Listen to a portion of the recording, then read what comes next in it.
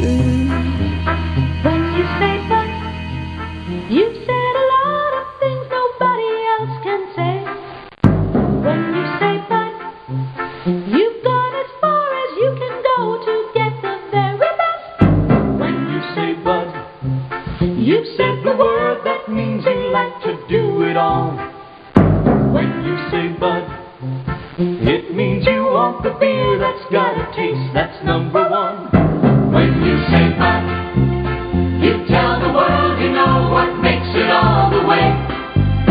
When you say but, you say you care enough to only want the king of beers. There is no other one, there's only something less, because the king of beers is leading all the rest. When you say Budweiser, you've said it all. Another public service announcement from Brill Cream. Finally, someone has reinvented the wheel. Hey, you're tuned into the Ravings of a Clown on Chester Radio. Don't argue with the ball. Roger, we'll go. It's as good as done. The complete solution for your home PC. Here I am again in the city with a fistful of dollars. And baby, you better believe I'm back in the New York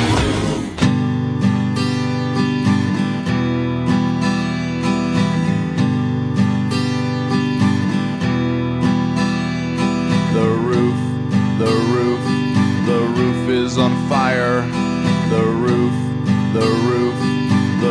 is on fire. The roof is on fire.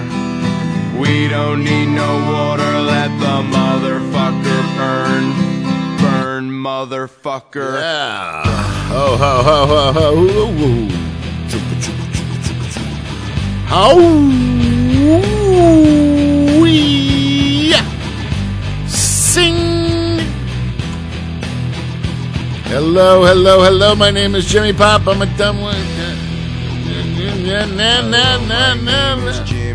Hey, good evening. Welcome to the Ravings of a Clown on Chester Radio. I don't know, mofo, if y'all peeps be bugging, giving props. Come on in, come on in. Cause she fly, but I can take the heat, cause I'm the other way. Me, baby. As kid funky, slamming, flamming. Hung like planet Pluto. Hung like planet Pluto. With a naked eye, but if I it'll do, pig. It'll do, it'll do, it'll do. That'll do, piggy. Hey, good evening.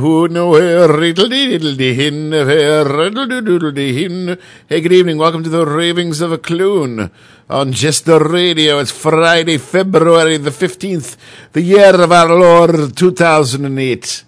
Laddie, go over there and make sure it's your father they're burying. All right, that'll do, pig. Hey, good evening. Welcome to the Ravings of a Clown on Chester Radio. Me, moi, why no one special? No big deal. No one important. Just your old pal, your old friend, your servant, your slave. The Jester. Coming to you from a secret location outside. And I got my tea, accidents be damned. And I got my bowl filled to an overflowing. So if you will, join me.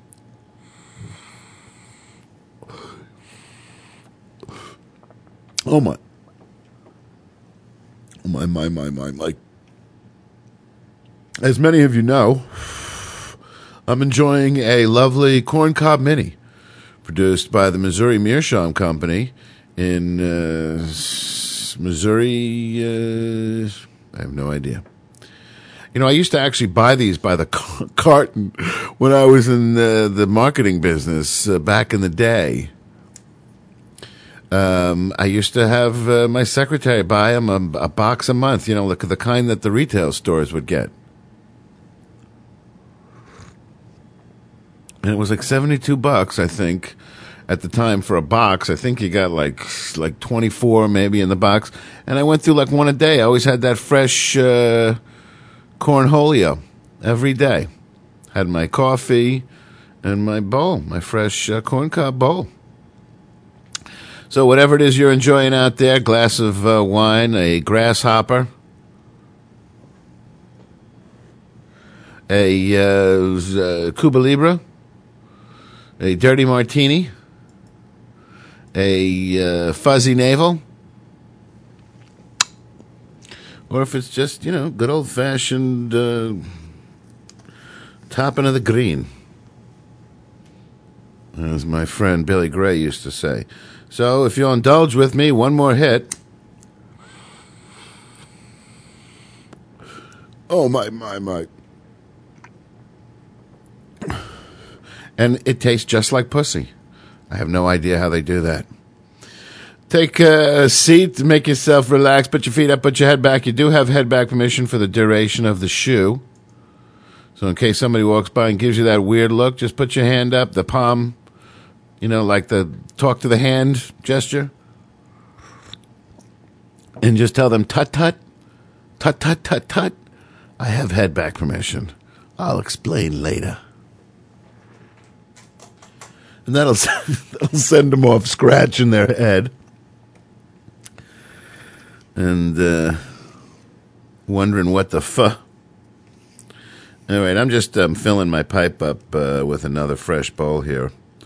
It doesn't take a lot. I put the screen in about halfway, and you get about 3 or 4, jester-size hits, which I guess is about 8 or 9, human hits. Okay, I think we're all settled now. Thank you, Robert. Yes, I am good. On behalf of Dolly the receptionist, Bob the engineer, and yours truly, welcome to the show. Have a seat, make yourself to home.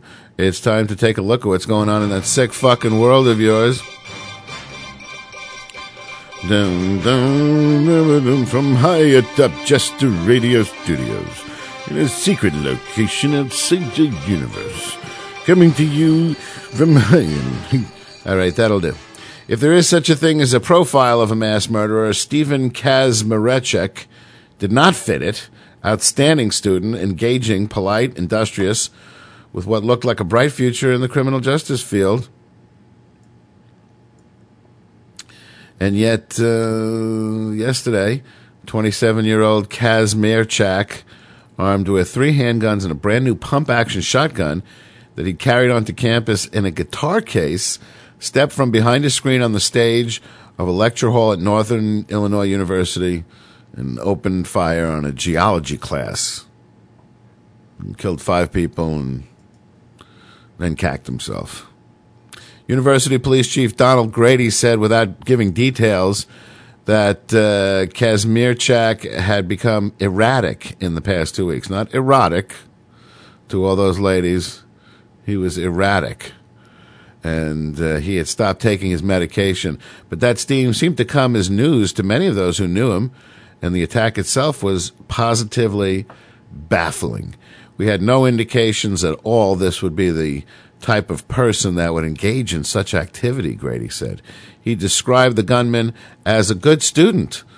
His time at NIU, and by all accounts, a fairly normal person. Exactly what set Kazmarechek off and why he picked his former university and that particular lecture hall remains a mystery. Police said they found no suicide note. He just, picked up, walked into the classroom, took a guitar case, hid behind the screen. As many of you know, a lot of these lecture halls, they're arranged as a sort of amphitheater style. And there's like a little stage, and there's a whole lot of staircase leading up from the tiny little stage at the bottom. And sometimes at the back of the stage, there's a chalkboard, there's a whiteboard, there could be a screen in case they're doing a PowerPoint presentation. Nobody's really paying attention to that. Apparently the guy got in there early, staked out behind the movie screen, the PowerPoint screen, and with the guitar case, and got himself prepared. And the class started. He stepped out. He apparently stroked his mustache and said, "Nya-ah-ah," and started blasting. Nobody knows why. Authorities were searching for a woman who police believe may have been Kazmarechek's girlfriend, according to a law enforcement official who spoke on condition of anonymity because he wasn't supposed to. Authorities were looking into whether this guy and the woman recently split up. Always a chick, man. You look into any one of these situations, I don't care what the hell they say it's about, But it's always about a fucking chick. When is it not ever about a chick? When did you ever feel anything that wasn't about a chick? Your mother died, your fucking, your dog died. All that shit, nothing compared to the misery them fucking chicks put you through, huh? Huh? Are you with me?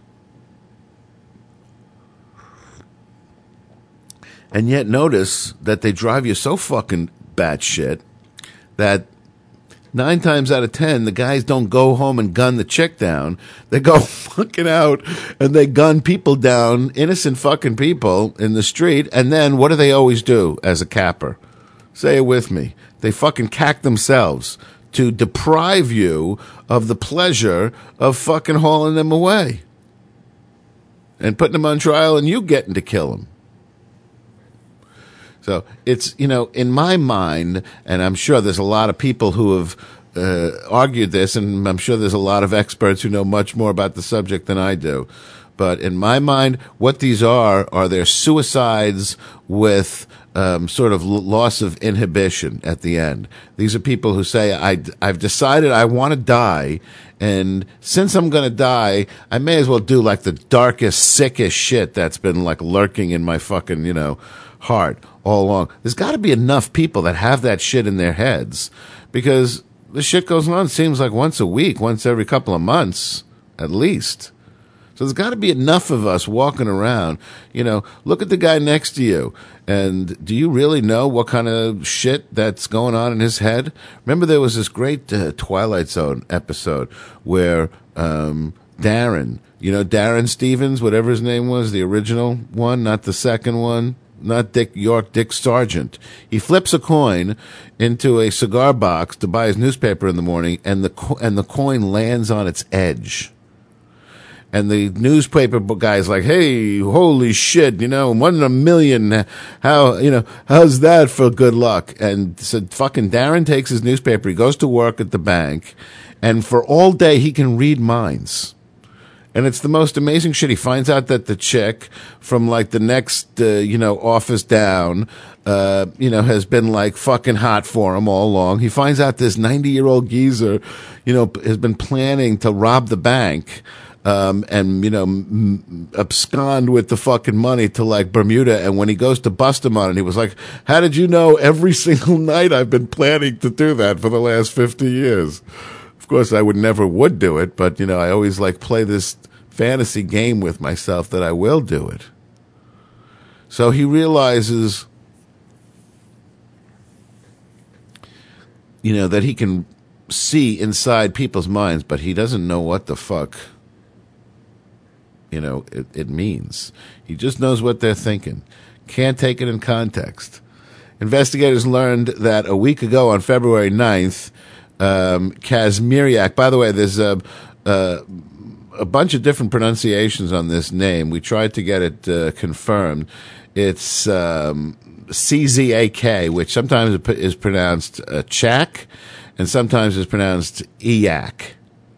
So it's either Kazmiriak or Kazmirchak.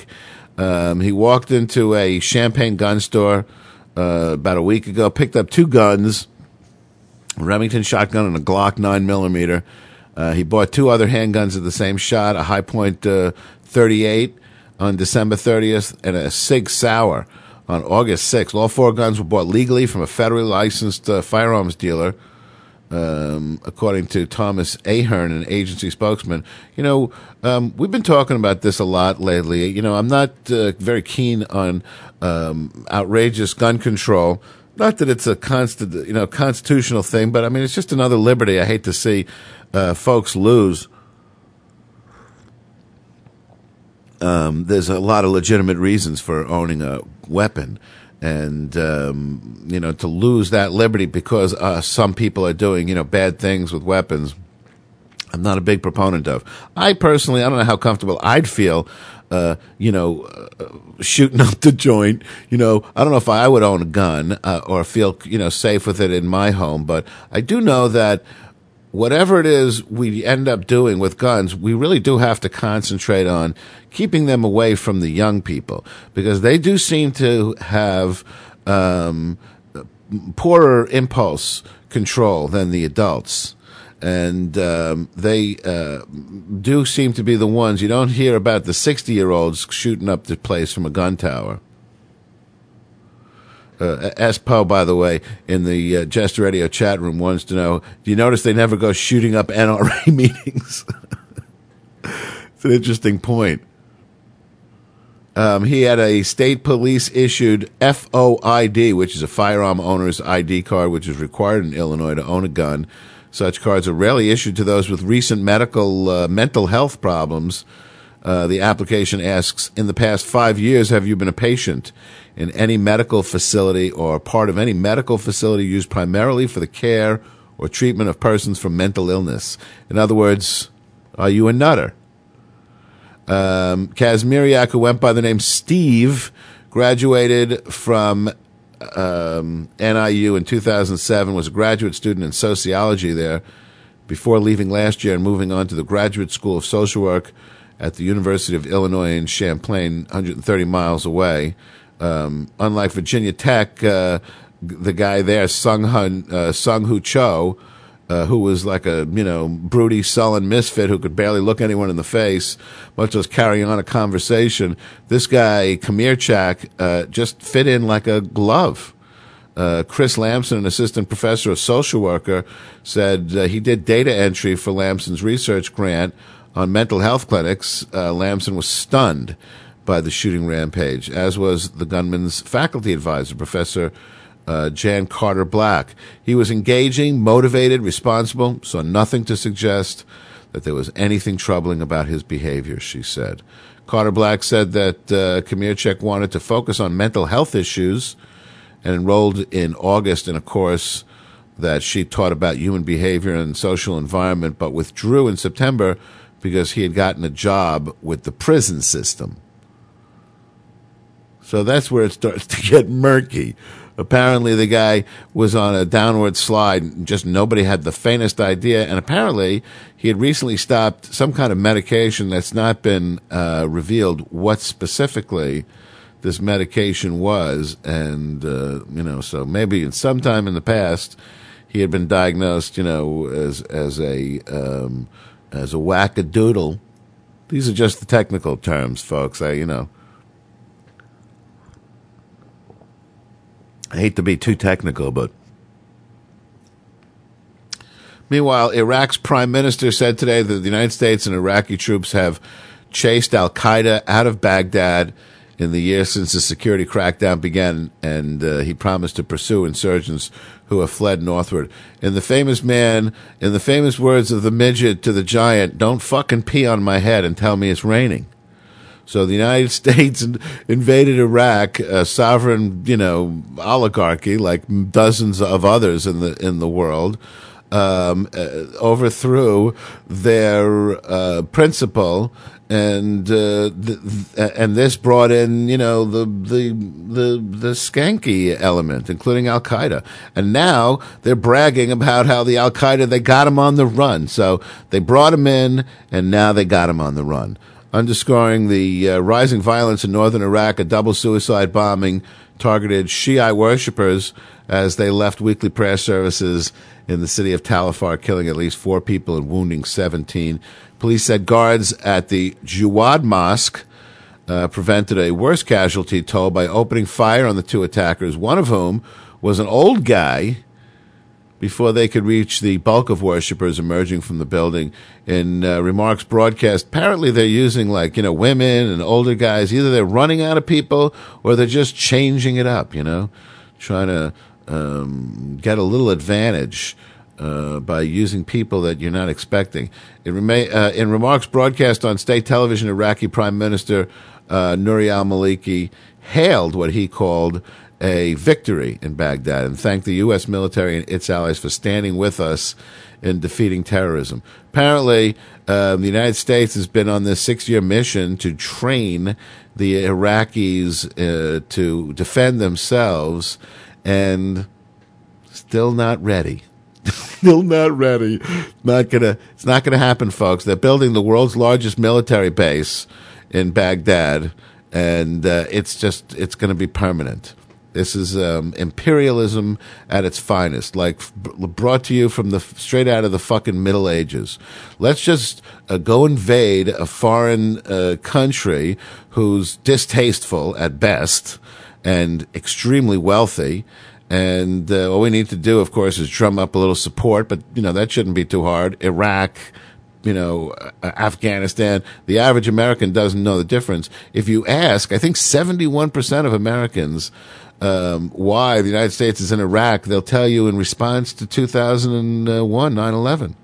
As if most people believe that Saddam Hussein had something to do with 9/11, even though it's been definitively proven that, not only did they have nothing to do with bin Laden, but they didn't want to have anything to do with Al-Qaeda or the Taliban or bin Laden.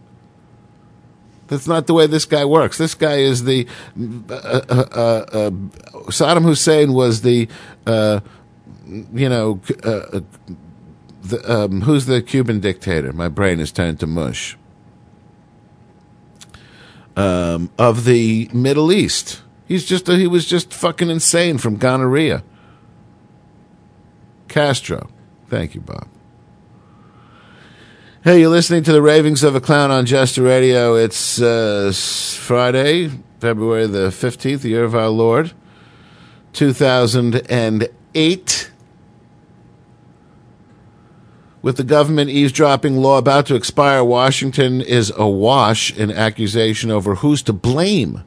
President Bush said today that, quote, our country is in more danger of an attack because of Congress's failure to adopt a Senate bill that would have renewed a law that made it easier for the government to spy on foreign phone calls and emails that pass through the United States. This is how this administration frames every argument. Just like the Christians say everything is to protect the children, the Republicans say you're helping the enemy, you're making it easier for them to attack us.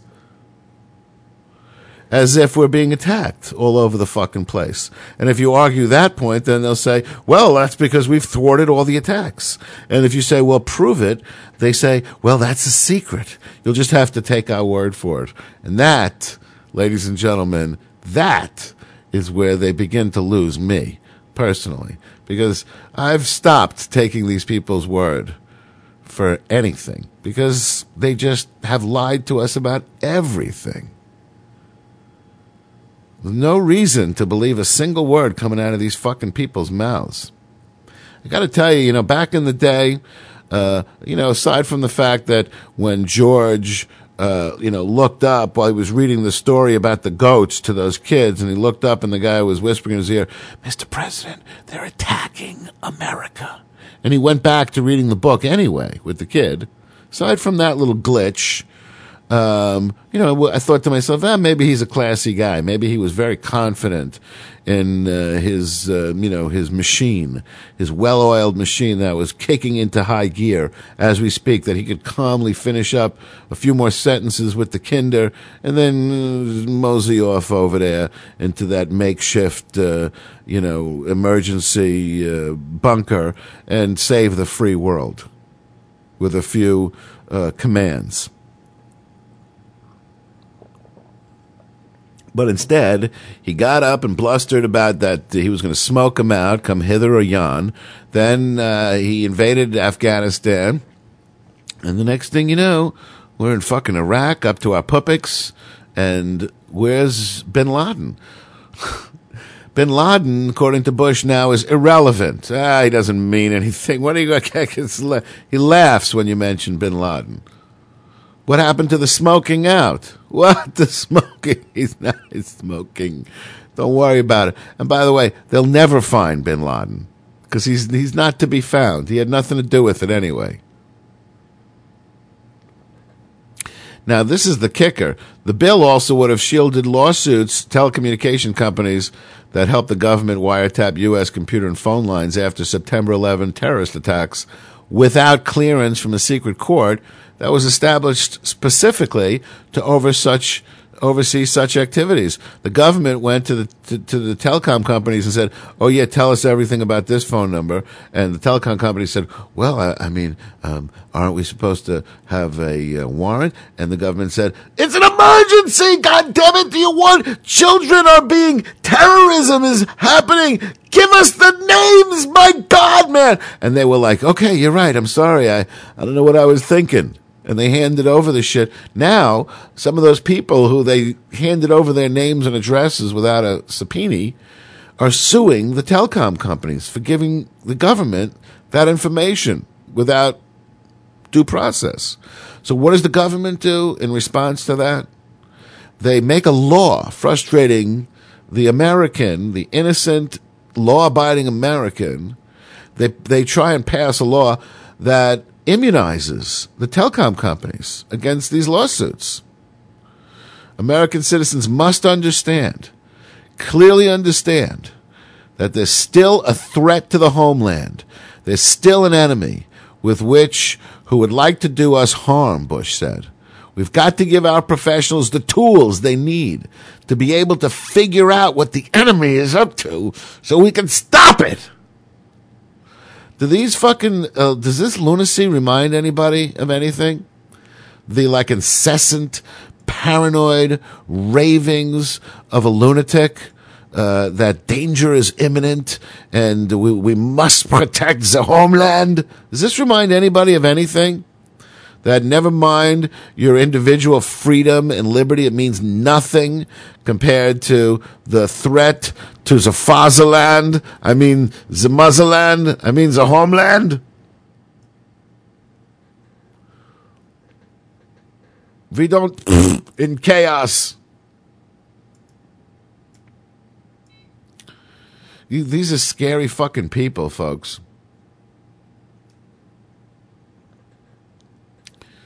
By blocking this piece of legislation, our country is more in danger of an attack, he said. Where's the proof? Where's the evidence for making such an incredibly alarming statement? If you're the leader of the free world, I believe that you should carefully measure your words and say things that, try to be, accurate. Otherwise, you lose all credibility.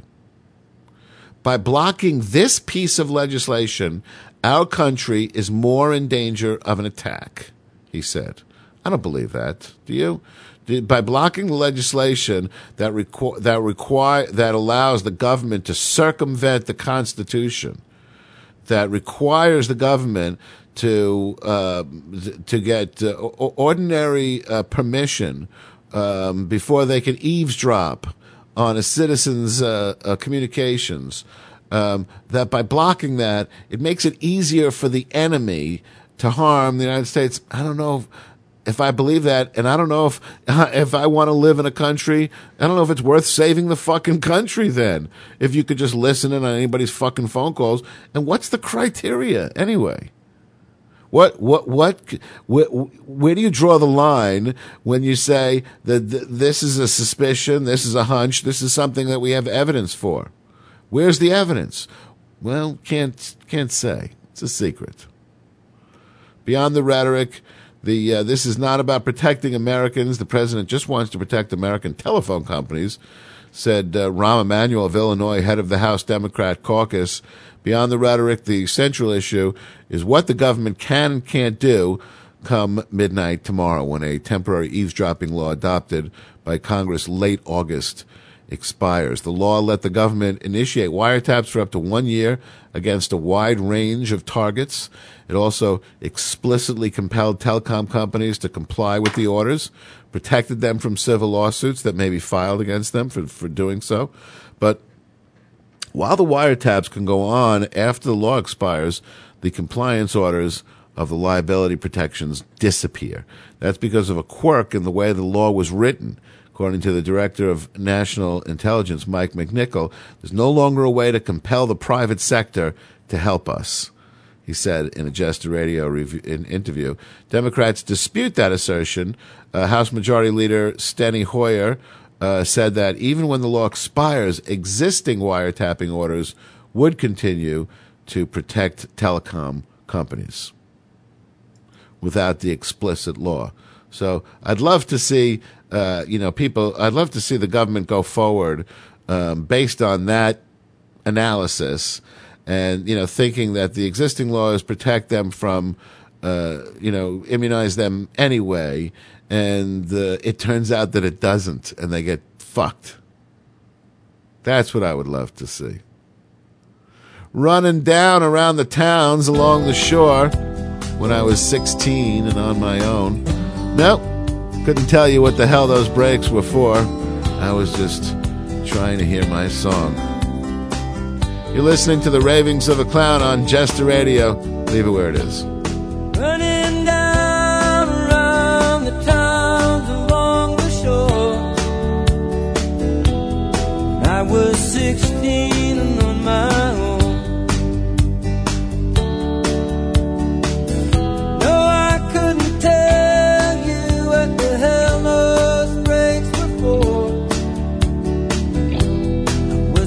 Trying to hear my song.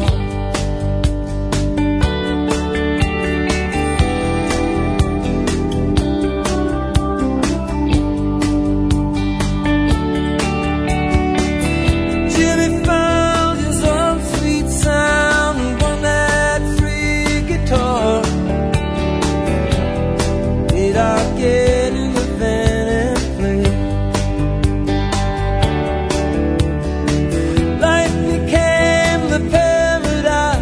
The Belle Rouge and Noir, a stretch of road running to L.A.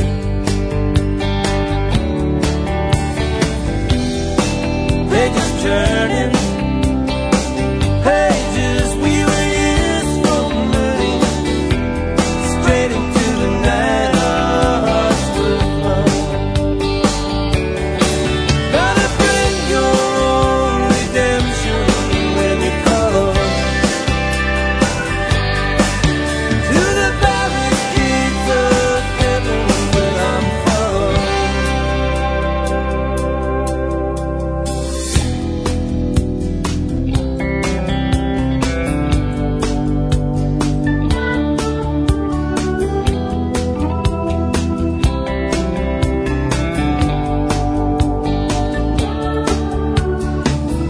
Oh, the world was shining from those hills, the stars above and the lights below. Among those there to test their fortunes and their will, I lost track of the score long ago.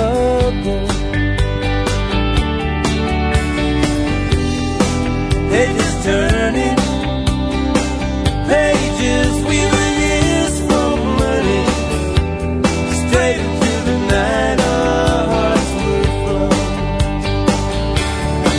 Gotta bring your own redemption when you call to the barricades of heaven where I'm from. Childhood comes for me at night. Voices of my friends, your face bathing me in light. Hope that never ends.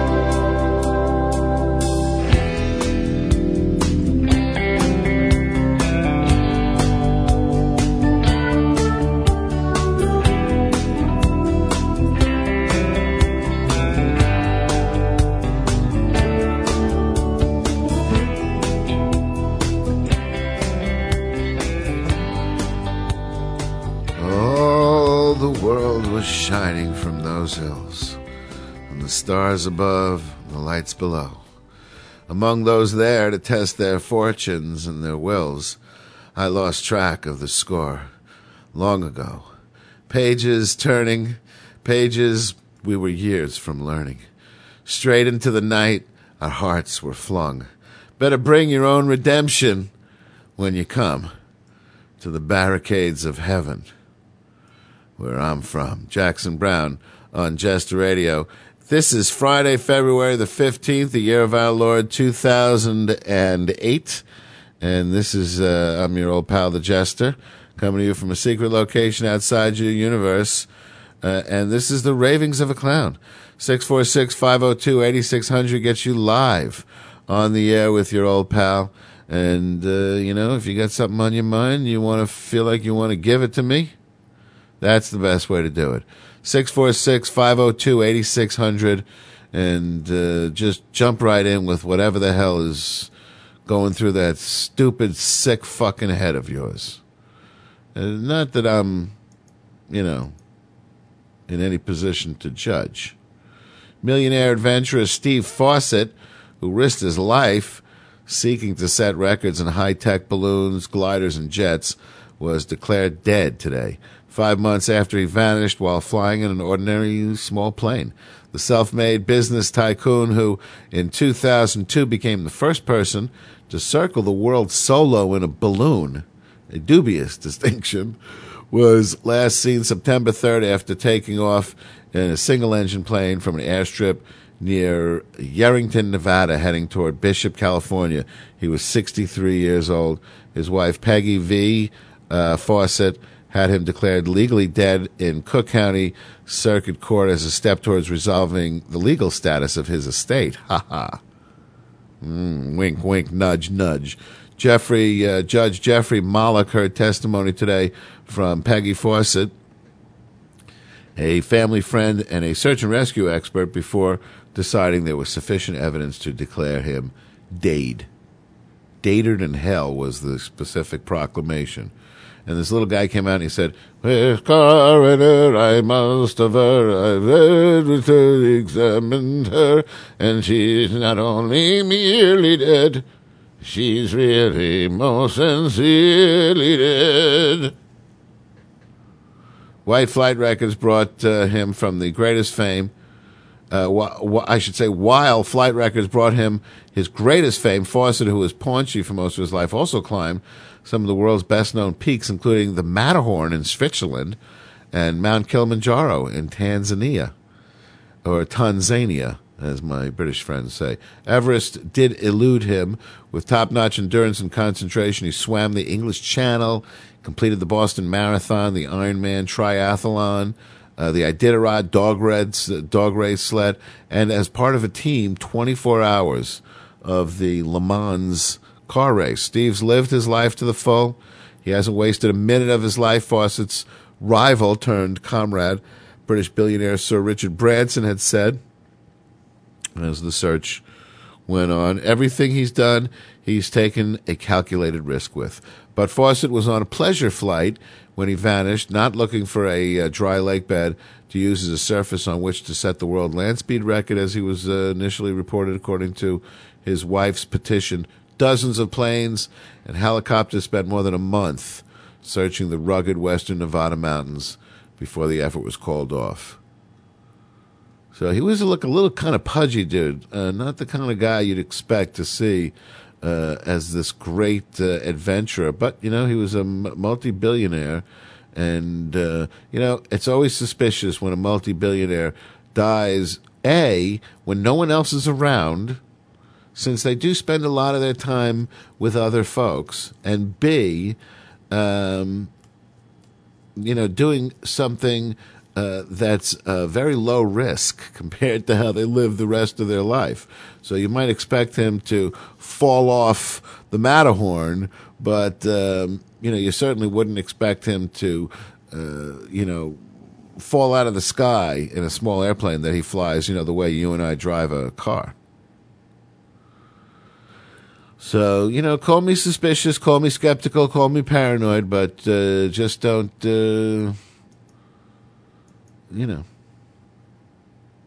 call me late for dinner. It's Friday, February the 15th, the year of our Lord, 2008. 646-502-8600. Give us a call. Tell us what's on your mind. Jester Radio chat room is officially open. Oh, and did I tell you, Bob the engineer has asked me to remind you all about the Jester Radio podcast you can now subscribe to.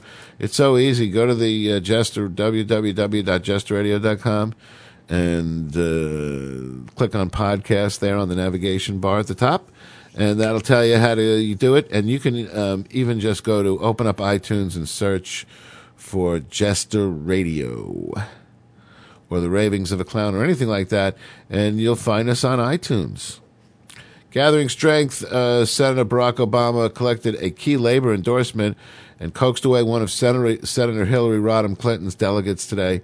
At the same time, he criticized his rival for supporting legislation harmful to workers. So they're in full-blown, attack mode now. Her supporting NAFTA doesn't give jobs to the American people, Obama said, of the free trade agreement implemented while Bill Clinton was in the White House.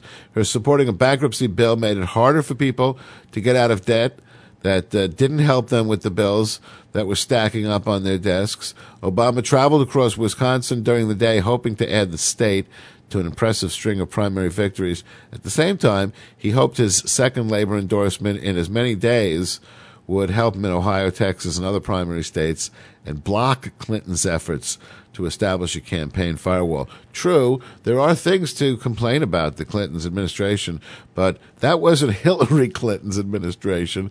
That was Bill. So you're not voting for Bill anymore. You're voting for Hillary. That's one. And two, certainly every administration makes mistakes. I'm not denying that Bill Clinton didn't do things wrong. I would imagine it's impossible not to. I was in business for 24 years. I made plenty of mistakes, mostly mistakes. But, I made enough things, right to feed my family, for 24 years. And, take them to Europe a couple of times a year. So, I would think that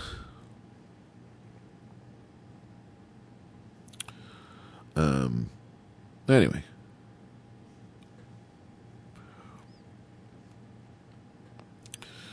The election goes on. I'm still saying that it's impossible for Obama to win, not because he doesn't seem like a pleasant fellow and a genuinely decent and honest gentleman, but because he's a noob. He's from out of nowhere, and that's a little scary all the time. You don't want a guy who's you really don't know anything about him. He could be some kind of secretly religious zealot or something. I don't know. Could be. I think Hillary's a little bit more of a known quantity, and I feel a little safer with her. And I honestly don't believe that America is going to vote for a fucking nigger for president. Sorry. I got nothing against the guy. I hope he does become president someday. And if any nigger's going to become president, then it could be Barack as well as any of the other fine American niggers. But I honestly don't think, given the choice, the majority of America is going to pick a fucking nigger over a woman. Hundreds of U.S. Marines have been killed or injured. By the way, if you in any way disagree, and I'm not saying this to be provocative, I honestly just don't think it's going to happen. I mean, you think we live in some kind of very liberal, forward-thinking, intelligent country until you read these statistics that 75% of Americans believe in angels and 71% of Americans think that we're in Iraq and in retaliation for 9/11, then, you got to wonder. So I'm not elite because I'm in the media, and I'm not elite because I'm a New York Jew faggot. I'm elite because I'm fucking elite. Because I read, because I care, because I spend the fucking time and effort to be elite. Wasn't born elite. Well, I may have been, but in between I was, believe me, not so elite. You see what I'm saying? Long as I remember, Rain's been pouring down. Crowd of mystery pouring, confusion on the ground. You know what I'm talking about. CCR. Someone told me long ago there's a calm before the storm. I know it's been coming for some time. When it's over, so they say, it'll rain a sunny day. I know, shining down like water. I wanna know, have you ever seen rain? I wanna know, have you ever seen rain? Coming down sunny day. Yesterday and days before, sun is cold and rain is hot. I know, been that way for all my time. Feel forever on it goes, through the circle fast and slow. I know, it can't stop. I wonder,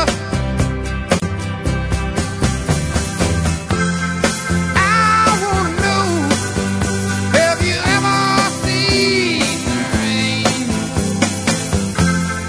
I wanna know, have you ever seen rain?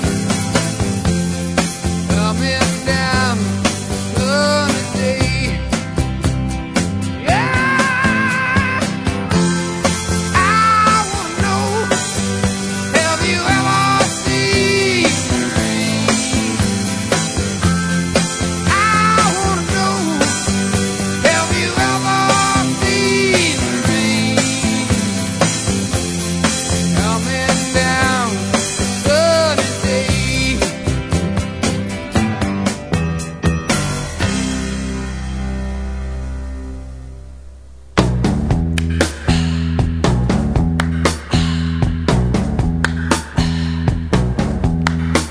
It's the time of the season when love runs high. In this time, give it to me easy and let me try with pleasured hands to take you in the sun to promised lands, to show you everyone. It's the time of the season for love.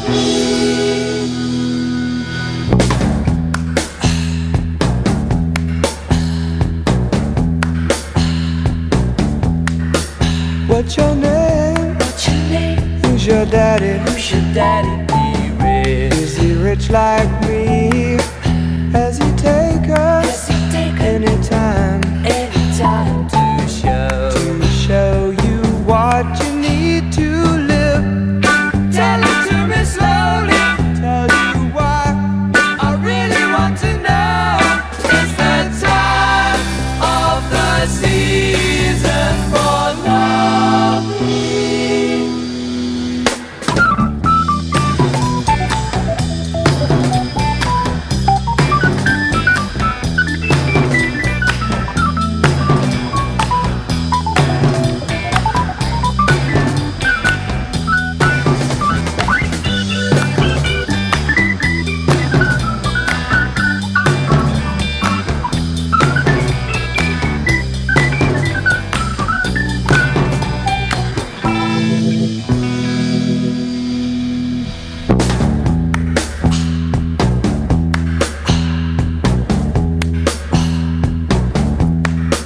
What's your name? What's your name? Who's your daddy? Who's your daddy?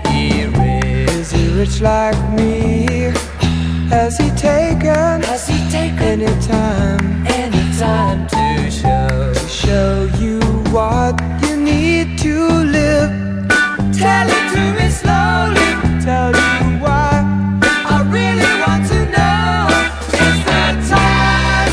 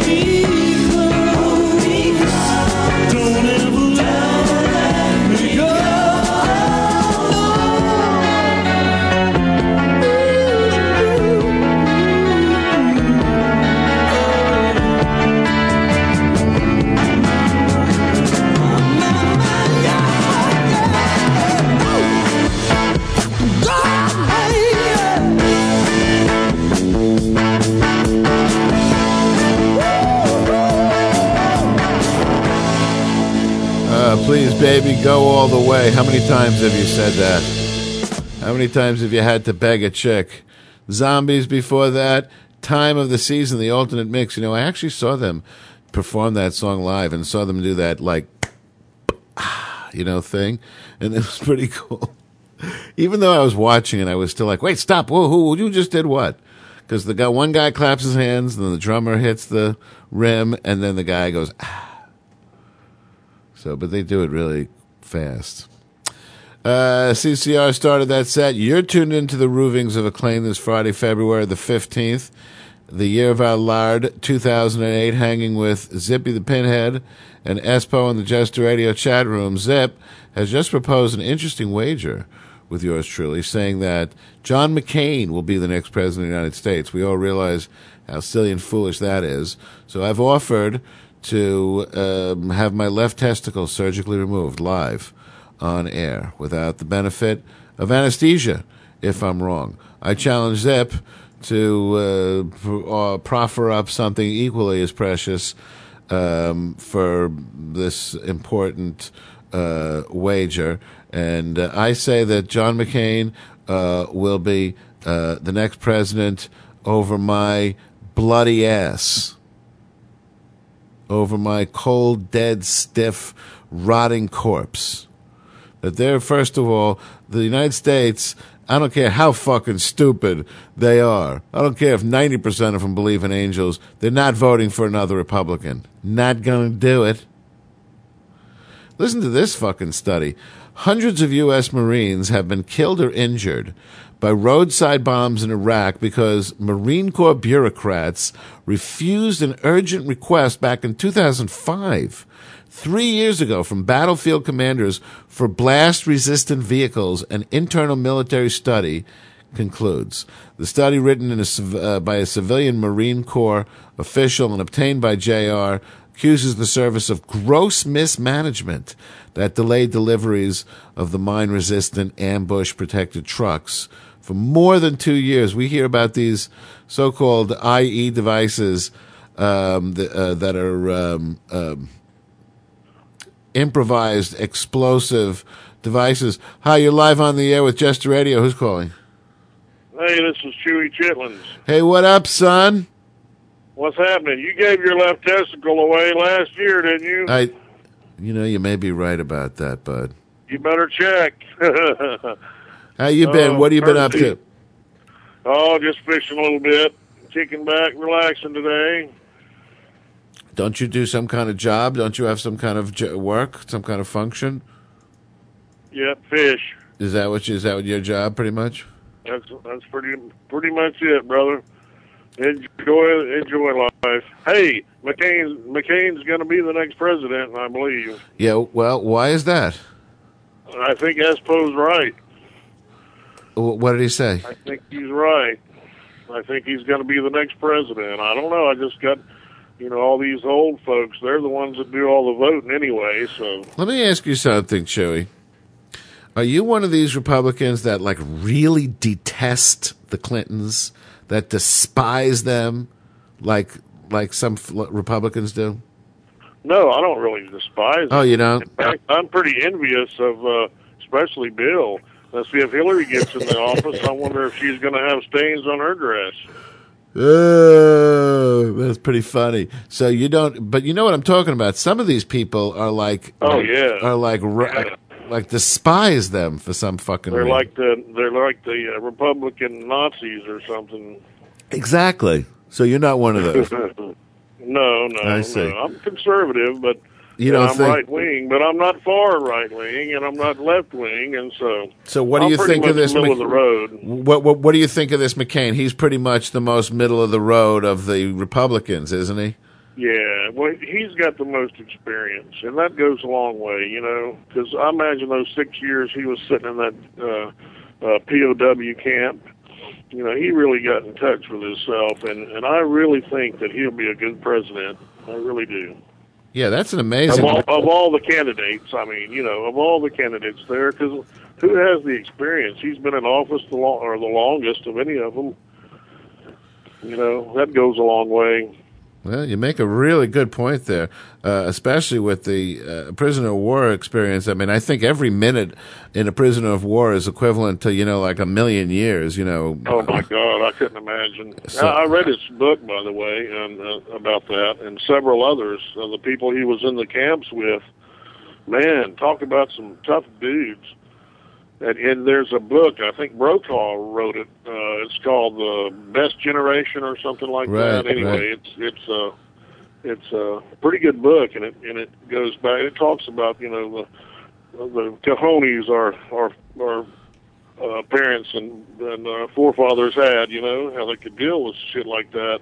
Compared to our I don't know generation, if I could. compared to our generation and our kids' generations, are a bunch of whiny little fucking I know faggots. it. All they do is sit around and sit in the house and play on the computer. They need to go fishing. Hey, speaking of which, next time you're in Florida, look me up, man. I'll take you out on a nice man, I trip. can't wait. I honestly can't wait. Fish and eat some fresh fish, brother. We'll kick back and do it up. Man, I'm so there. Thanks for calling in, buddy. I'll speak to you Take care. soon. Call back again soon. Hey, you tuned into the Ravings of a Clown on Just Radio. Chewy Chitlins, a long-standing bud of the show, makes an interesting point there about McCain having more experience. Nobody else even compares. Hillary just got into show business, 10 years ago, 8 years ago, in preparation for this. McCain's been it for 30-plus years. He's an old-timer.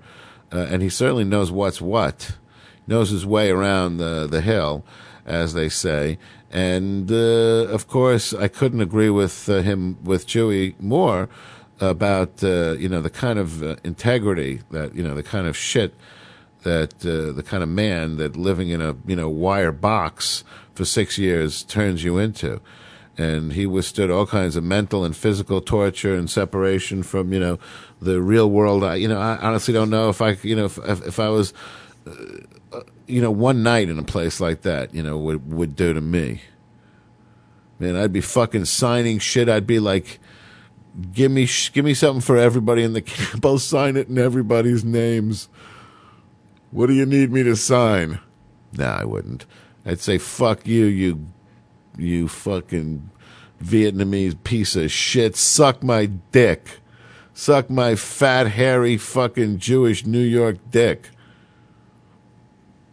I always imagine, I wonder how I really would ever stand up to physical torture, because I always envision myself as being a real tough guy if I was ever, tortured by the Nazis or the Vietnamese. I'd probably be singing like a fucking canary. Thanks so much, Chewy Chitlins, for calling in. Getting back to the story we've been talking about, that these vehicles, according to an internal government study, these vehicles that were requested over 2 years ago, that cost about $1 million each, were denied, and as a result, hundreds of Marines. This is from the people who are constantly whining that we're not supporting the troops. This has nothing to do with the troops. This is no more about the troops than the Christians give a fuck about the children. It's just about their secret fucking perverted hidden agenda that they cloak in some, kind of bullshit, pious, Pharisaic, hypocritical bullshit. That's what I got to say about it. You tuned into the Ravings of a Clown. Ho, ho, ho, ho. Ho, ho, ho, ho. You should have seen the place.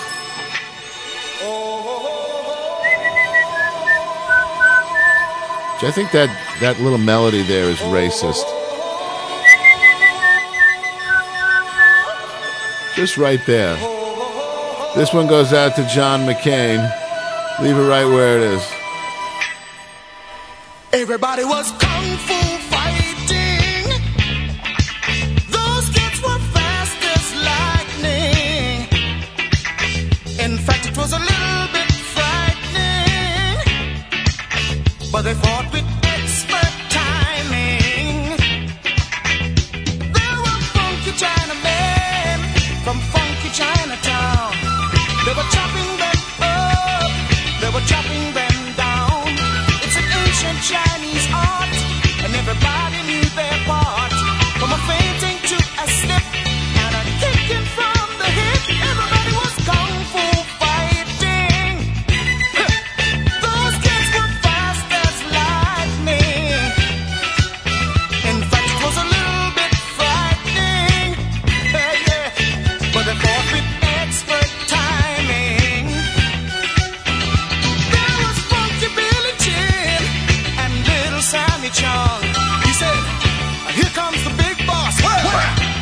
it on. We took a bow and made a stand. Started swaying with the hand. A sudden motion made me skip. Now we're into a brand new trip. Everybody was kung fu fighting. Huh. Those kids were fast as lightning. Huh. In fact, it was a little bit frightening. Huh. But they did it with expert timing. Huh. Oh yeah. Huh.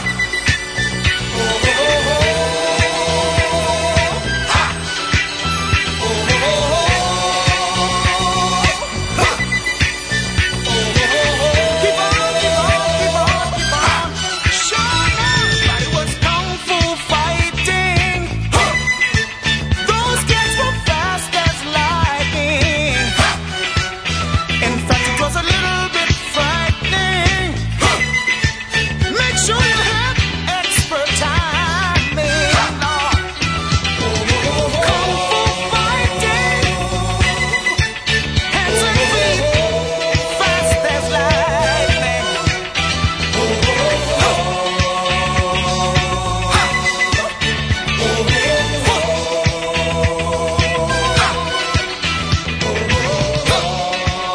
Keep on, keep on, keep on. Yeah, yeah. Everybody was kung fu fighting. Hands and feet, Now I've heard there was a secret chord that David played and it pleased the Lord. But you don't really care for music, do you?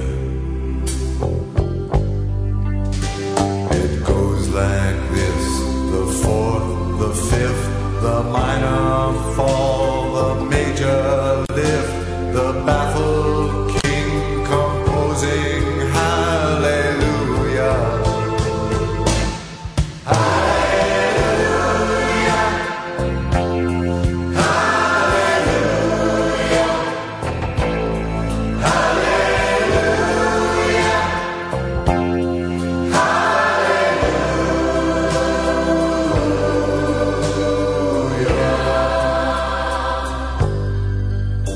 Your faith was strong, but you needed proof. You saw her bathing on the roof, her beauty and the moonlight overthrew you. She tied you to a kitchen chair, she broke your throat and she cut your hair, and from your lips she drew the hallelujah.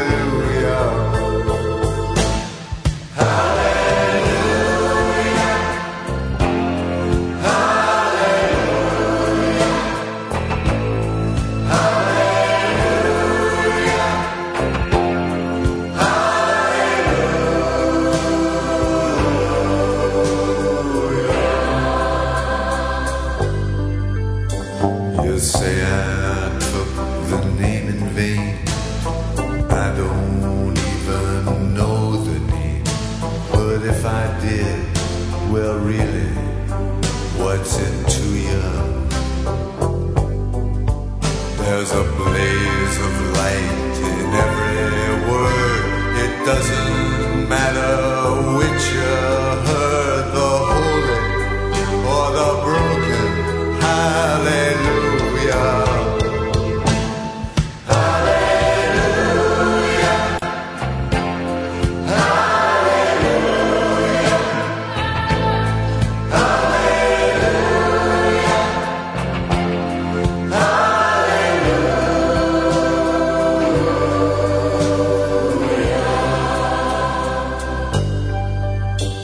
I did my best. It wasn't much. I couldn't feel, so I tried to touch. I've told the truth. I didn't come to fool you. And even though it all went wrong, I'll stand before the Lord of song with nothing on my tongue but hallelujah.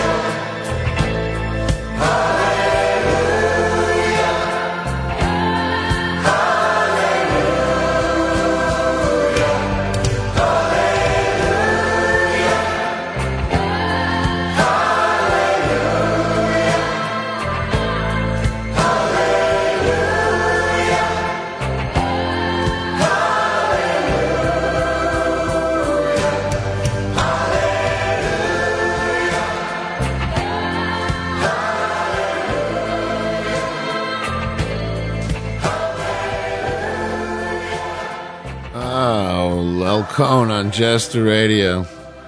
You're listening to the Ravings of a Clown this Friday, February the 15th, the year of our Lord 2008. More of what you listen to Jester Radio for coming up this hour. Hanging with Zippy in the Jester Radio chat room with Espo. Just got a call, interesting call from Chewy Chitlins. Why not give us a call? Skype us at Jester Radio or give us a landline call at 646-502-8600.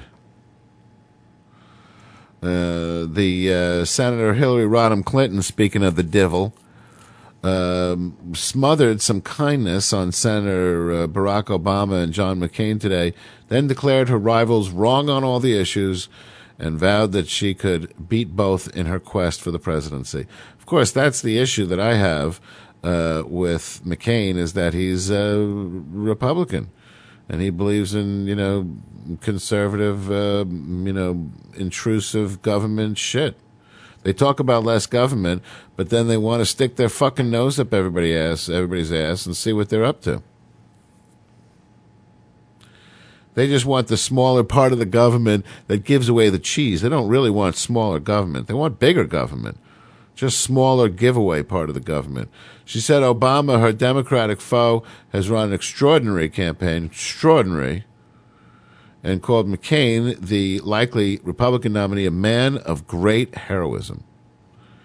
But she cast Obama as a foe of universal health care, said that, which, by the way, aren't we all? I mean, it sounds enticing, free health care for everybody. But man, oh man, a Shevitz wine. I pity the fucking fool, because it's going to be some kind of nightmare. I can assure you. Just you wait. Just you wait until you got a little, sniffle and you want to go see the doctor, and what kind of fiasco that's going to be. And just, God bless Michael Moore, but how can anybody, especially such a cynical fuck as that, believe that the government could do anything better than the private sector? The government that wastes 75 cents on every dollar. Why would you want them to take your tax dollars and then turn that into, supposed free health care? Of course, nothing's free. You're paying for it out of your taxes. And then they could just give you the money back. And by the way, healthcare is artificially inflated. We're going to talk about that in a little bit in our subject of the evening. I just read the most phenomenal fucking article in Forbes magazine about this professional associations and licensure. The idea that everything in the world now, you have to belong to this association and you have to have a license to do anything, which has made everything suck for everybody. They've replaced the unions in how destructive they are. And they just sort of feed off of, real business. As for Obama, she said that the Democratic nominee in 2008 has to stand firmly for universal health care. My opponent has given up the fight before we've even started, she told a gathering of Democrats at a party fundraiser outside of Akron. She accused Obama of sending email to voters that sound like they've been written by the health insurance industry and the Republicans, talking about how we can't possibly get to universal health care. Clinton's remarks played up not only differences with her current and potential foes, but also argued her case for electability, a quality that undecided voters seem to be searching for in the two Democratic candidates. Her remark came on a day when she decided and declared herself the candidate of, from, and for the middle class of America. Would 'twere that it were, man. I tell you, it's about fucking time that there were somebody to stand up for, the six-pack Joe. But, man, I don't know if it's her or, I don't know. Seems doubtful. As she worked to keep her Democratic coalition in Ohio intact against a hard-charging Obama. Clinton has relied on working-class Democrats for much of her support in 6 weeks of presidential primary contests across the country and is counting on them even as Obama racks up important union endorsements. Man, the unions are fucking just everything, aren't they? It's good to get those union endorsements because all you have to do is, and this is this is the thing that I've been whining about, all these years about this special interest crap. All you got to do is sort of kiss one guy's ass, the guy who represents the union. You just have to negotiate and suck really hard on his dick and give him everything he wants, and then you have everybody who works for him to vote for you. He brings in all those votes. All he's got to do is stand up the next day and say, if you vote for this guy, it's good for your job. Then everybody in that group is going to vote for that guy. So that's, one reason why, the unions are a bad thing for America, because they hold this phenomenal power and their interests are not representative of the average American. They're special interests. And any time you have a president that's catering or sucking anybody's dick who has a special interest, then you lose representation. You being the regular guy who doesn't have a special interest. 99% of us don't have any special interest. Just that 1% that's getting all the attention. It doesn't seem fair, but that's how power is manipulated. Snap out of it. How'd you think it worked? Grow up. Welcome to the real world. I beg your pardon. I never promised you a rose garden. A United States official met secretly with Iranian banking officials and senior government aides who oppose punishing the Islamic Nation for not doing enough to stop money laundering and terrorism funding, Just the Radio has learned. The talks last month in Paris took place despite the Bush administration's near absolute ban on formal U.S.-Iran contact. They also occurred against the backdrop of Tehran's attempts to avert the imposition of new UN sanctions over its suspect nuclear program. So, in case I'm going too fast for you, the United States officials have met with Iranian government aides, secret government aides, and Iranian banking officials, because they want to negotiate, stopping all this investigation into money laundering and terrorism funding. There's a big danger that a lot of Iranian money is going to get frozen.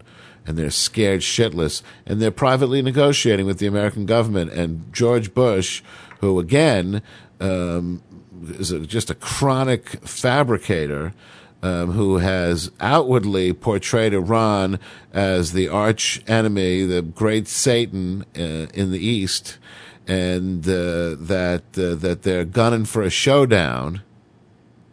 And all the while, he's meeting with the Iranian bankers and Iranian government, seeing if they could talk Turkey. The United States co-chaired the meeting with Italy and was represented by David Glazer, the Treasury Department's Deputy Assistant Secretary for Terrorist Financing and Financial Crimes. Representatives of several other nations also attended these meetings.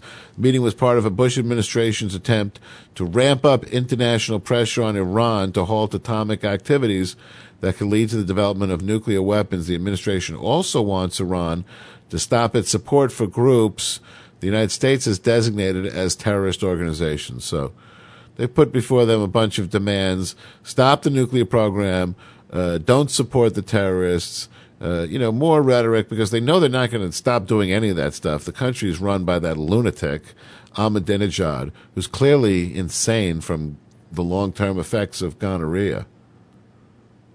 He said he went to Columbia University last month, and he said, "What do you mean? There's no homosexuals in Iran." I don't know where you heard that.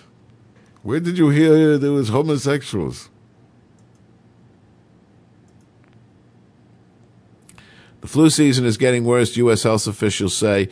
It's partly because the flu vaccine doesn't protect against most of the spreading flu bugs. Here's another scam for you. The flu vaccine doesn't do shit. The flu vaccine, I've never gotten a flu vaccine my entire fucking life. And maybe I got the flu twice. The flu shot is a good match for only about 40% of this year's flu viruses, officials at the U.S. Centers for Disease Control and Prevention said today. The situation has even deteriorated since last week when the CDC said the vaccine was protective against roughly half the circulating strains. In good years, the vaccine can fend off 70 to 90% of the flu bugs. Infections from an unexpected strain have been booming and now are the main agent behind most of the nation's lab-confirmed flu cases. It's too soon to know whether this will prove to be a bad flu season overall, but it's fair to say a lot of people are suffering at the moment. According to Dr. Joe Brzee, of the CDC's chief of influenza epidemiology, every area of this country is experiencing lots of flu right now. I feel great. I don't know about you, but you know what I do? I sent away to this company, they like took some blood, sperm, and urine and a swab from the inside of my penis canal, and they worked up a formulation for me of like a special vitamin mix. And they send me this thing like every day. I take it from this little plastic pouch that's custom made. It's got my little name printed on every little pouch. And there's 8 pills in there. And man, I have to snort them down every morning. It's like really, I don't have like a strong gag reflex, but by the time I get to number 8, man, I'm like really fucking pushing it. I have no problem with pills. I don't enjoy taking them, but 8 fucking pills. And these are like fucking banana pills, man. These are not little tiny, Flintstone vitamins, my friend. These are big-ass fucking capules. You see what I'm saying? They're like capsule-size pills. This is my favorite story tonight. The chief songwriter, founder of the band Boston, has had more than a feeling that he's being ripped off by Mike Huckabee. In a letter to the Republican presidential hopeful, Tom Scholz complains that Huckabee is using his 1970s smash hit song More Than a Feeling without his permission. You got to ask yourself, why would these candidates, you hear 1 or 2 of these stories every year, why would anybody use a song for their campaign without either A, clearing it through the musician, if possible, and getting their okie dokie, or at least, getting some kind of confirmation that the guy who wrote the song is sort of, commiserates with your opinion. Because if you're a staunch conservative, and the guy whose song you're singing is quite obviously a drug schlanging hippie from the 80s, then maybe not a good idea. Former member of the band Barry Goudreau, who appeared with Huckabee, and by the way, this Barry Goudreau was with the band for like 3 years. There was this lawsuit back in the early 80s. The record company sued Boston for not producing enough albums, and like half the band, was fired. The Tom Scholz who wrote all the shit and was the, lead guitarist all along, has been, Boston all along. These other guys have done, other things since then, but it was 25 years ago that they were with Boston, and they are the ones traveling around, specifically this guy, Barry Goudreau, who was with Boston for 3 years, 25 years ago, and he has sort of been unofficially endorsing Huckabee, and it's just freaking Schultz out because it's sort of making it seem like it's a Boston-approved endorsement, and it's totally not. Scholz, who said Goudreau left the band more than 25 years ago after a 3-year stint, objects to the implication that the band and one of its members has endorsed Huckabee's candidacy. Boston has never endorsed a political candidate, and with all due respect, would not start by endorsing a candidate who is the polar opposite of most everything Boston stands for. By using my song and my band's name, Boston, you've taken something of mine and used it to promote ideas which I have opposed. In other words, I think I've been ripped off, dude. You're on the air. Who's calling? Hey, Jester's Bob Dylan. Hey, Bobby. Hey, I got a story about a campaign song. Well, what happened, Bob? Well, Hillary Clinton was running for senator in New York, and she wanted to play New York State of Mind, Billy Joel. And so they were going to play New York State of Mind and get her up on the podium. And they accidentally played Captain Jack. So everyone was masturbating. That is so drugs. funny. That's not a true story, though. Very, very true story. That is so fucking funny. And they had the picking nose part in there, and the whole thing, and the jerking off. That's Get too you amazing. high tonight. Come on, Hillary. That's so. Thank you so much, Bobby, ladies and gentlemen, the jester himself. She won. Thanks for calling in. Have a good night. Robert Allen Zimmerman, the jester himself, calling into Jest Radio, long suspected he was a listener. How could he not? There's a radio station out there named after him. How can he not, listen in once or twice? All right, now here's the shit that I got to tell you about. I have run across this article.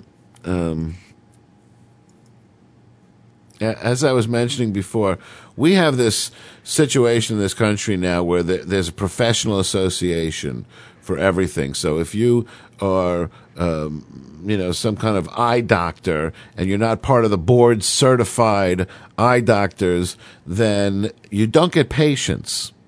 But this board certification just is this arbitrary body that doesn't really serve the public. They say that they guarantee that the doctor is more more well licensed or more accomplished at doing this thing, but they don't really do that at all. They produce this this whole blue tape, this whole red tape, bureaucratic nightmare under the guise of the public interest, but it's completely self-interest. Public doesn't benefit from these organizations at all. Mortgage bankers passed along some bum loans, and now the subprime market is in tatters. What can be done? Impose tougher license requirements on brokers, so declares one interested group. Cynics and students of the history of occupational licensure will not be surprised when the call for the crackdown comes from the brokers themselves. Responding to criticism of the mortgage industry by Hillary Clinton, the National Association of Mortgage Brokers put out a statement reiterating its call for, quote, an increase in professional standards, education requirements, and criminal background checks. Mortgage brokers already have to be licensed in 23 states, but if the requirements are tightened, there won't be quite so many brokers fighting over what business is left. That's the whole point. The whole point of the unions is to make themselves stronger, and a big part of making yourself stronger is making yourself more exclusive. It's not just about collective bargaining. It's also about improving your position. And, it's long been a strategy of man that to improve your position is to limit the competition. So if that means making it harder to be a professional in that group, artificially inflating the cost of that job against the public interest, then that's what they do. And it goes in a lot of professions. In California, you're not welcome if you're an out-of-state contractor looking to help rebuild the areas destroyed by the fires last fall. The government rushed a press release out while the fires were still raging, warning that working without a state license to remove debris, repair a roof, or rewire a home is a felony, and the punishment is a fine of up to $10,000 or 16 months in prison. In Ohio, a parent was fined $10,000 after the Cleveland Bar Association filed a complaint that he didn't have a lawyer. He didn't hire a lawyer for himself, and instead he represented his own autistic son when he sued the school board over his son's education. In South Carolina, dentists intent on protecting their turf blocked oral hygienists from examining the teeth of poor school children without a dentist supervising. American Dental Association, of course, backed the move wholeheartedly. Such occupations are the new unions. These modern-day guilds, you remember from the ancient times, they had these guilds you were required to join. And these are just modern-day guilds that have replaced organized labor as the main vehicle for workers seeking to shield themselves from the competition. And as the economy has switched from manufacturing to services, about 28% of U.S. workers, over 43 million people, now belong to a licensed profession, according to Princeton University Gallup survey last year. That's up from 4.5% 50 years ago. 28% of Americans are licensed professionals. Over the same period, union memberships have fallen 35%. There you go. They've just gone from unions to professional organizations, to having a license, a certificate. The University of Minnesota economist Morris Kleiner recently estimated what occupational licenses cost the U.S. through higher fees and lost output of people excluded from the roped-off professions is $100 billion a year.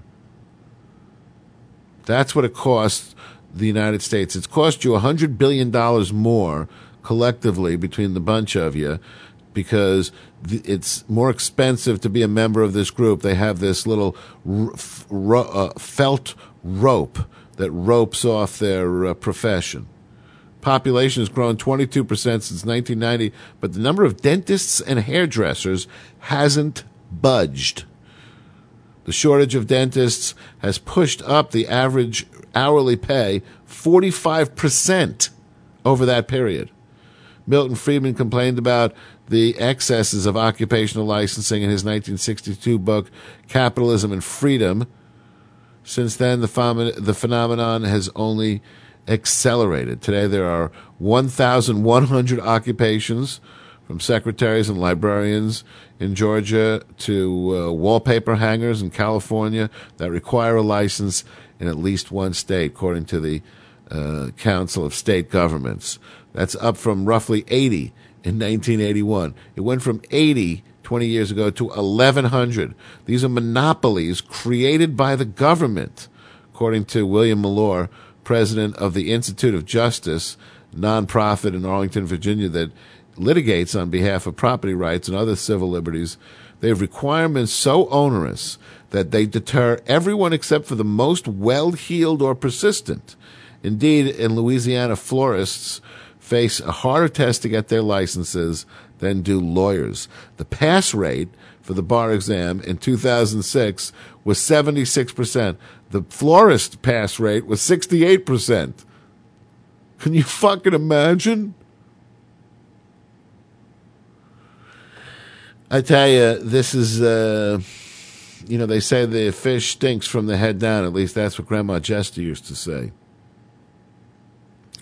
And these conservatives that claim that they're for smaller government, they're really not for a smaller government. They're just for a smaller government in a very tiny little part of the government, the part that gives away money to artistic institutions and gives away free cheese to poor people. That's what they want to reduce. As far as increasing the government to, make them, have to force everybody to get certified in some phony baloney, licensing scam that the government has going. That they're all for.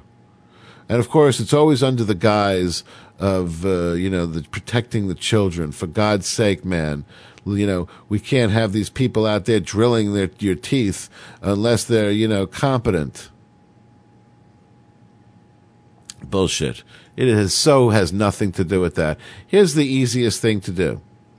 What you do is these companies will open up and they will rate people.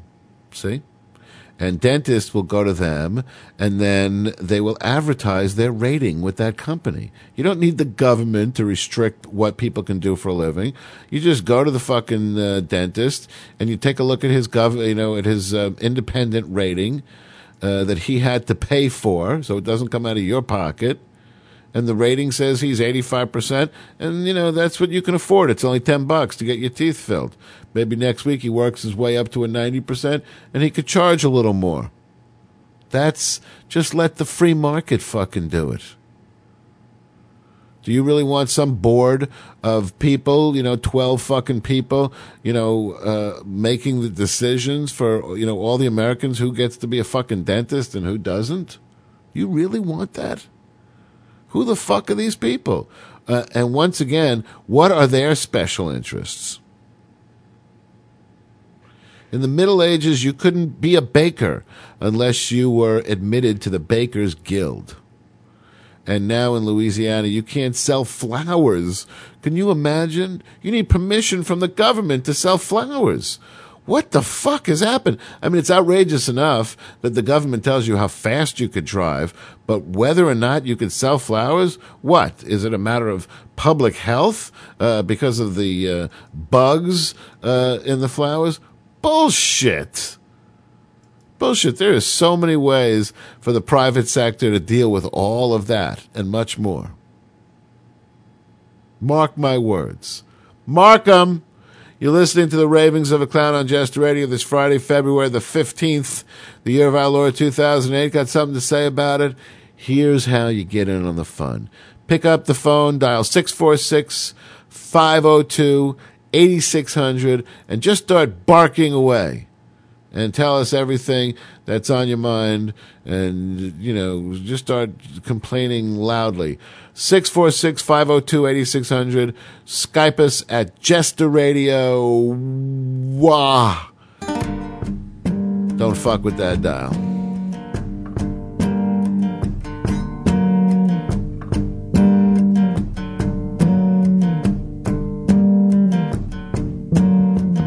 You look like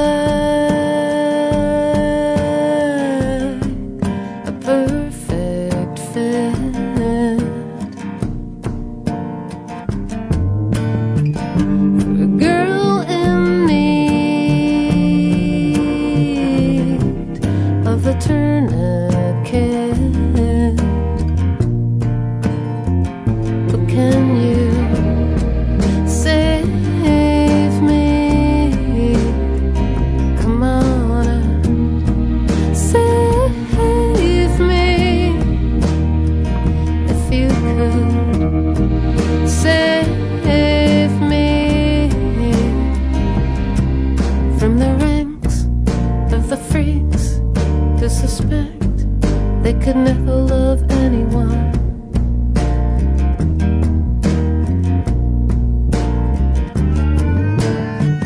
Cause I can tell, you know what it's like.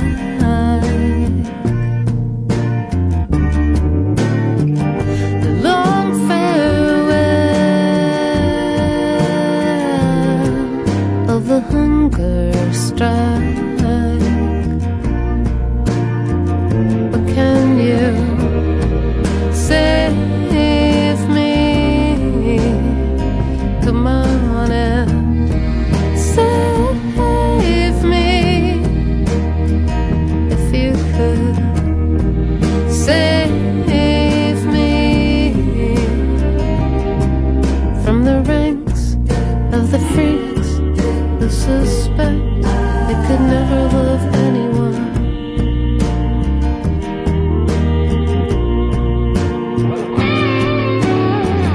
You struck me down like radium,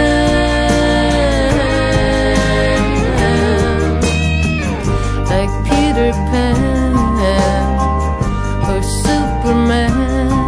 You will come to save me. Come on and save me. If you could save me from the ranks of the freaks who suspect they could never love anyone except the freaks who they suspect they could never love anyone. But the freaks who suspect they could never love anyone.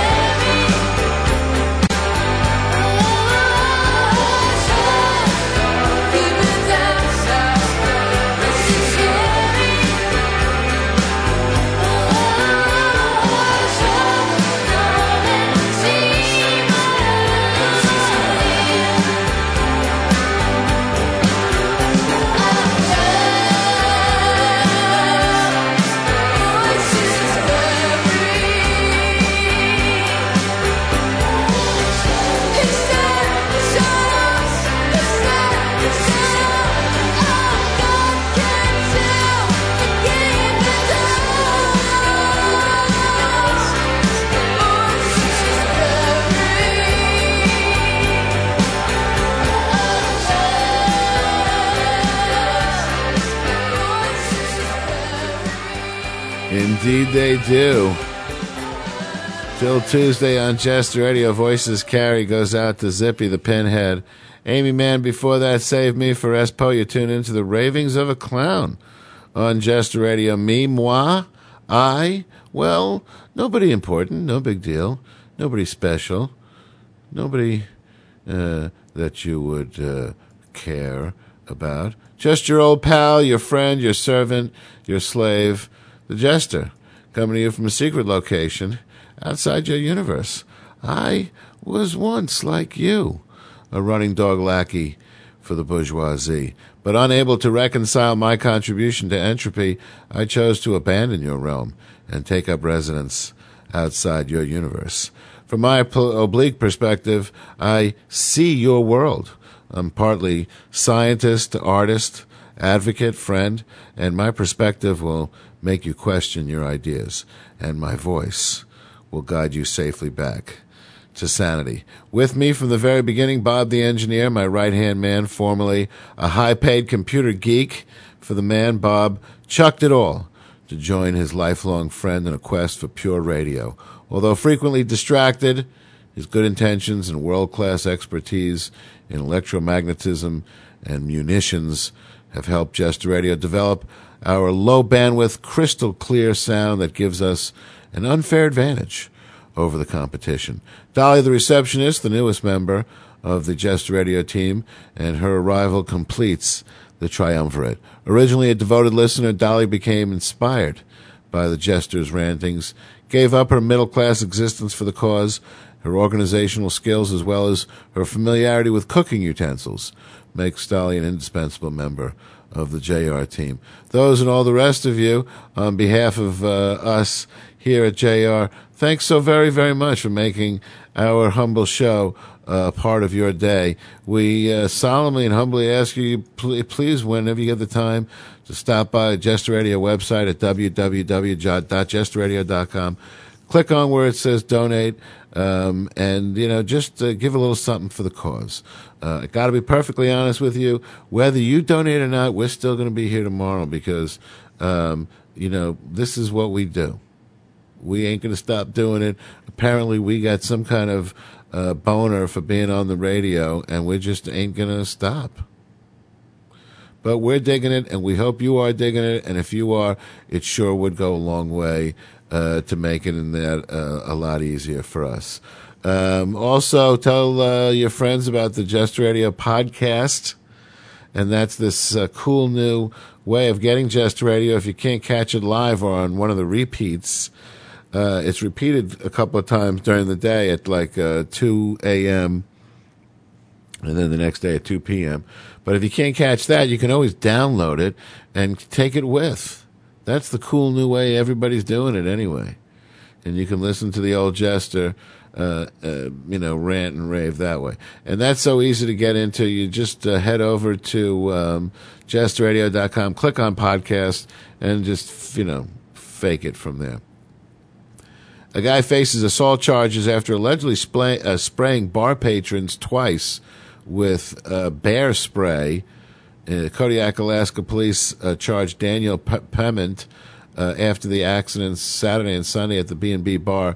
Police said Pement was escorted from the bar on Saturday, but returned 15 minutes later, allegedly sprayed all the customers again.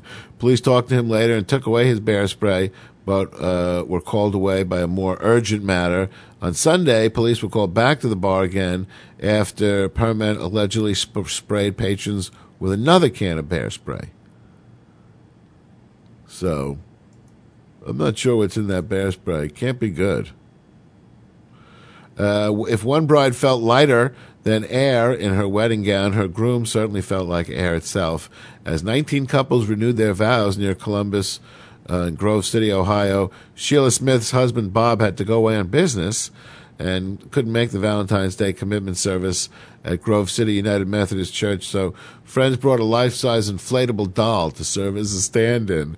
They dressed blow-up Bob in dress pants, a shirt and tie, taped on a headshot photo of the real Bob. His wife was blown away because she thought she'd only be serving as matron of honor for 4 of her friends. After Sheila Smith phoned her husband to tell him about his air-filled alter ego, she wiped away tears as she told how he laughed so hard he couldn't speak. Yeah. A Harrisburg, Pennsylvania teenager might have been well on his way to earning his driver's license if he hadn't hit the brick house. Yeah, Quentin Gorn practiced parallel parking, changing lanes, making turns for months. He said he may need more practice on ice. Gann and his cousin were on their way to the road test yesterday in a borrowed car. The 16-year-old turned left, hit some ice. The car landed on its side, wedged between a utility pole and a row house porch. Christiana Sears says her house shook. It scared my cat so bad, the hair on his back stood up. Gann said his cousin climbed out of the passenger side window uninjured, but the car needed a tow truck. Gann says, I'm going to leave driving alone for a little bit. I'm just not going to do it for a little bit. Driver, who apparently took her work rules very seriously, abandoned a bus full of former prisoners along a highway because her hours for the day were over. 40 passengers had been paroled or released from state prison in Huntsville. Some wore ankle bracelet monitors. They were aboard a charter bus that was headed yesterday to a terminal in Dallas, but wound up 60 miles short. In the 31 years of law enforcement, I've never seen anything like this, Corsicana Police Sergeant Lemoyne Lawhorn said. Police said the bus was chartered from Greyhound Bus Lines. The driver pulled over in front of a convenience store about 4 o'clock in the afternoon and told this busload of passengers, who were all coming back from jail, that his allotted time, or her, I should say, allotted time was up, and that another driver was coming on the way. And then she just walked out. And the fucking prisoners were just like, what the fuck? A clerk in the convenience store called the police. Officers arrived to find the former prisoners milling around the bus. They thought this was like a Candid Camera episode. Dispatchers exchanged several phone calls with Greyhound prison officials while Lawhorn and 2 other officers stayed with the bus and the passengers. Just before 7 p.m., the second bus arrived with the 3 drivers, including the one who had abandoned the passengers in the first place. Greyhound spokesman Dustin Clark said company officials were investigating the incident. It's a very serious matter, he said. They're looking into it. They don't know what the fuck happened. Flushed but not forgotten. Cameron, Texas police say that a toilet confiscated in a drug investigation yielded bags of coke. Frank Earl Evans, 32, of Cameron, was charged with tampering with physical evidence. Evans was who faces escape causing bodily injury charges after an officer suffered a knee injury in the scuffle. Bond was set at $55,000. Authorities believe Evans earlier this month flushed bags of cocaine down the toilet as the cops came to the house. Police Chief Patrick Guffey said officers wanted to get every bit of evidence they could, so the toilet was pulled from the floor. Backhoe dug out the sewer line, which led to more bags of what police say is cocaine. Jail officials had no immediate record of an attorney for Evans. What drugs? I don't know what you mean with the drugs. All right, yank the toilet, guys. They fucking ripped up the toilet from the tile, and they found bags of coke, and then they got a backhoe into the backyard and dug up the fucking sewer, and they found more. Authorities have arrested a prolific 9/11 phone caller who's believed to have made more than 27,000 emergency calls, overwhelming California Highway Patrol and the Hayward 911 systems. 911 calls began flooding in last May. The caller responded to emergency operators with bodily noises, muttering, and pressing beep tones. Bodily noises. You know, he must have found out at one point that his phone did not have caller ID on it, so he just figured he would just call 911 for recreation every few minutes of his life and fuck with them. John Triplett was arrested on Wednesday night for investigation of abusing 911 emergency line, a misdemeanor. Hayward officials said the 45-year-old man completely overwhelmed our system. That I find hard to believe. And, these guys can fucking, listen to people's phone calls without a warrant, but they can't figure out who's calling, even if they have caller ID turned off. Isn't there a way the phone company can override that? Can't they get a subpoena to override that in this case because of this ongoing investigation? That would seem to make sense. That would seem to be in the public interest. If the 9/11 service is becoming overwhelmed by this guy, surely then it would be in the public service. The Hayward officials said the 45-year-old man completely overwhelmed our system, delayed helping others with real emergencies. The CHP Communication Center in Vallejo started getting bogus 9/11 calls last May. Then the Hayward Center began getting calls in January. So he was moving around, making calls to different districts because, you get bored with the same district.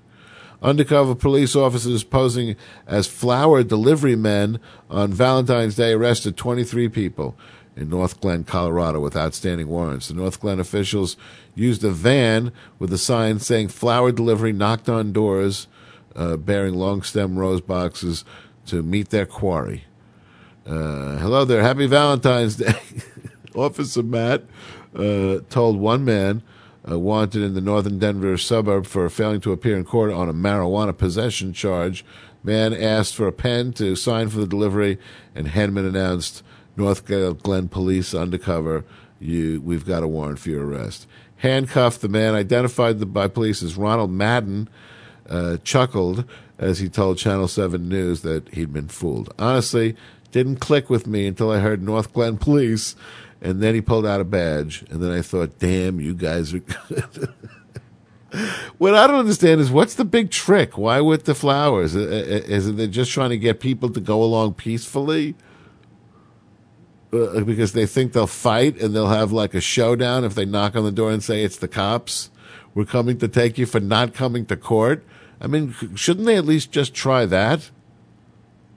Do we really need our law enforcement officers to assume that all, the entire population of America are a bunch of dishonest, scum?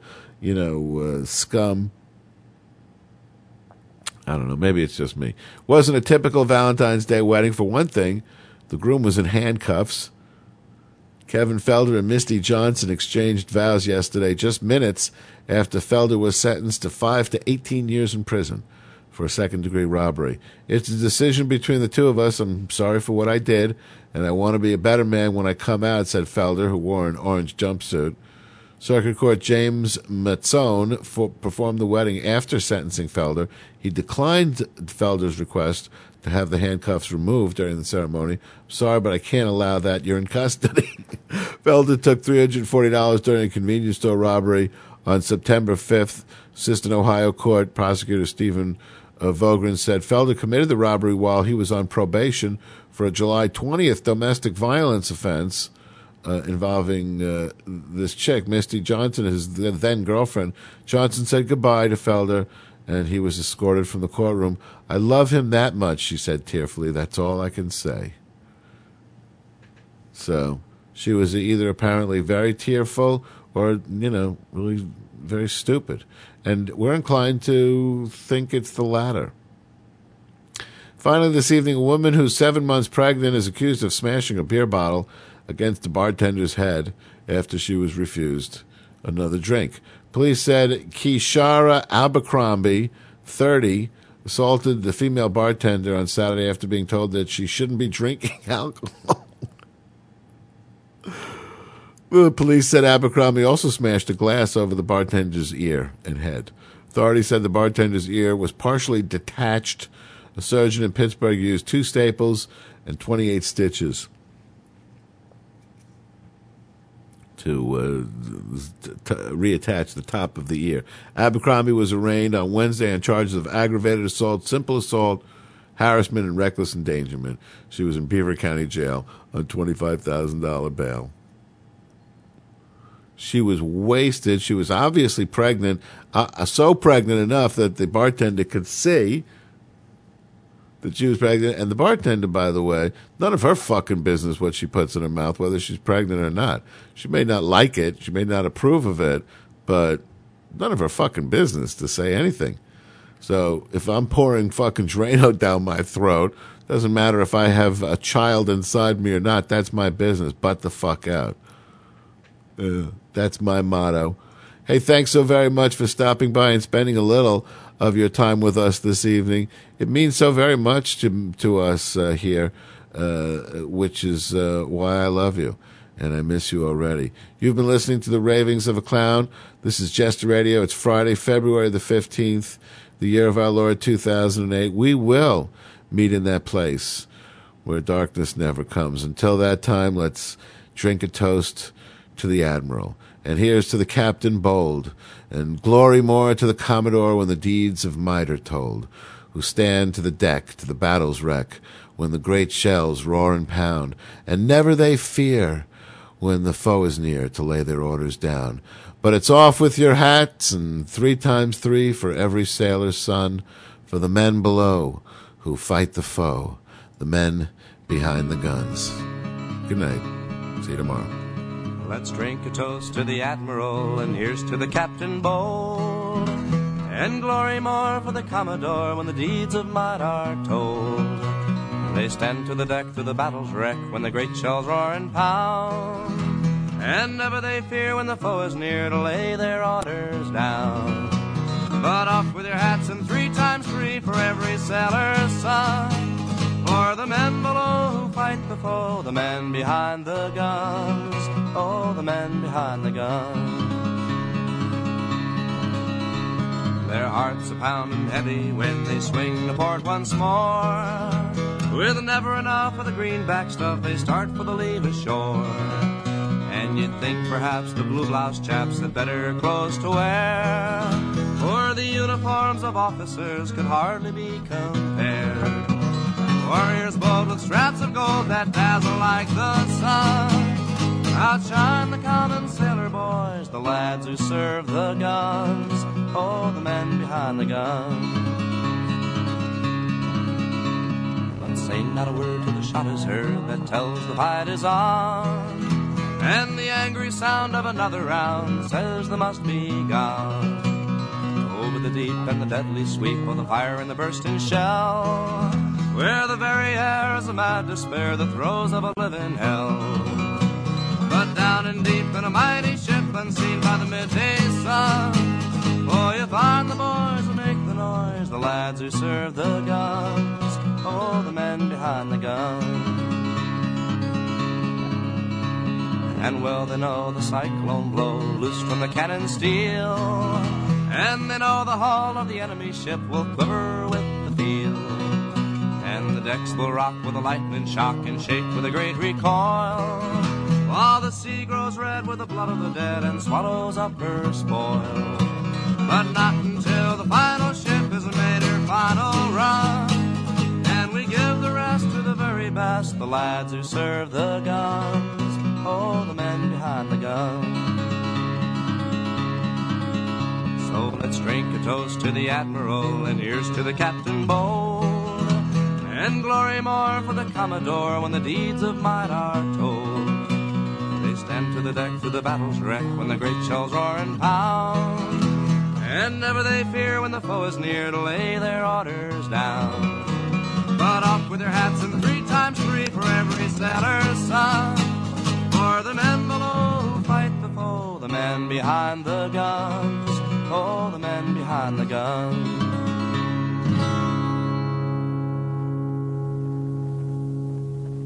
Man, chastise me. And when Bill Cosby chastises you, you forget you grown. You feel like one of the Cosby kids and shit.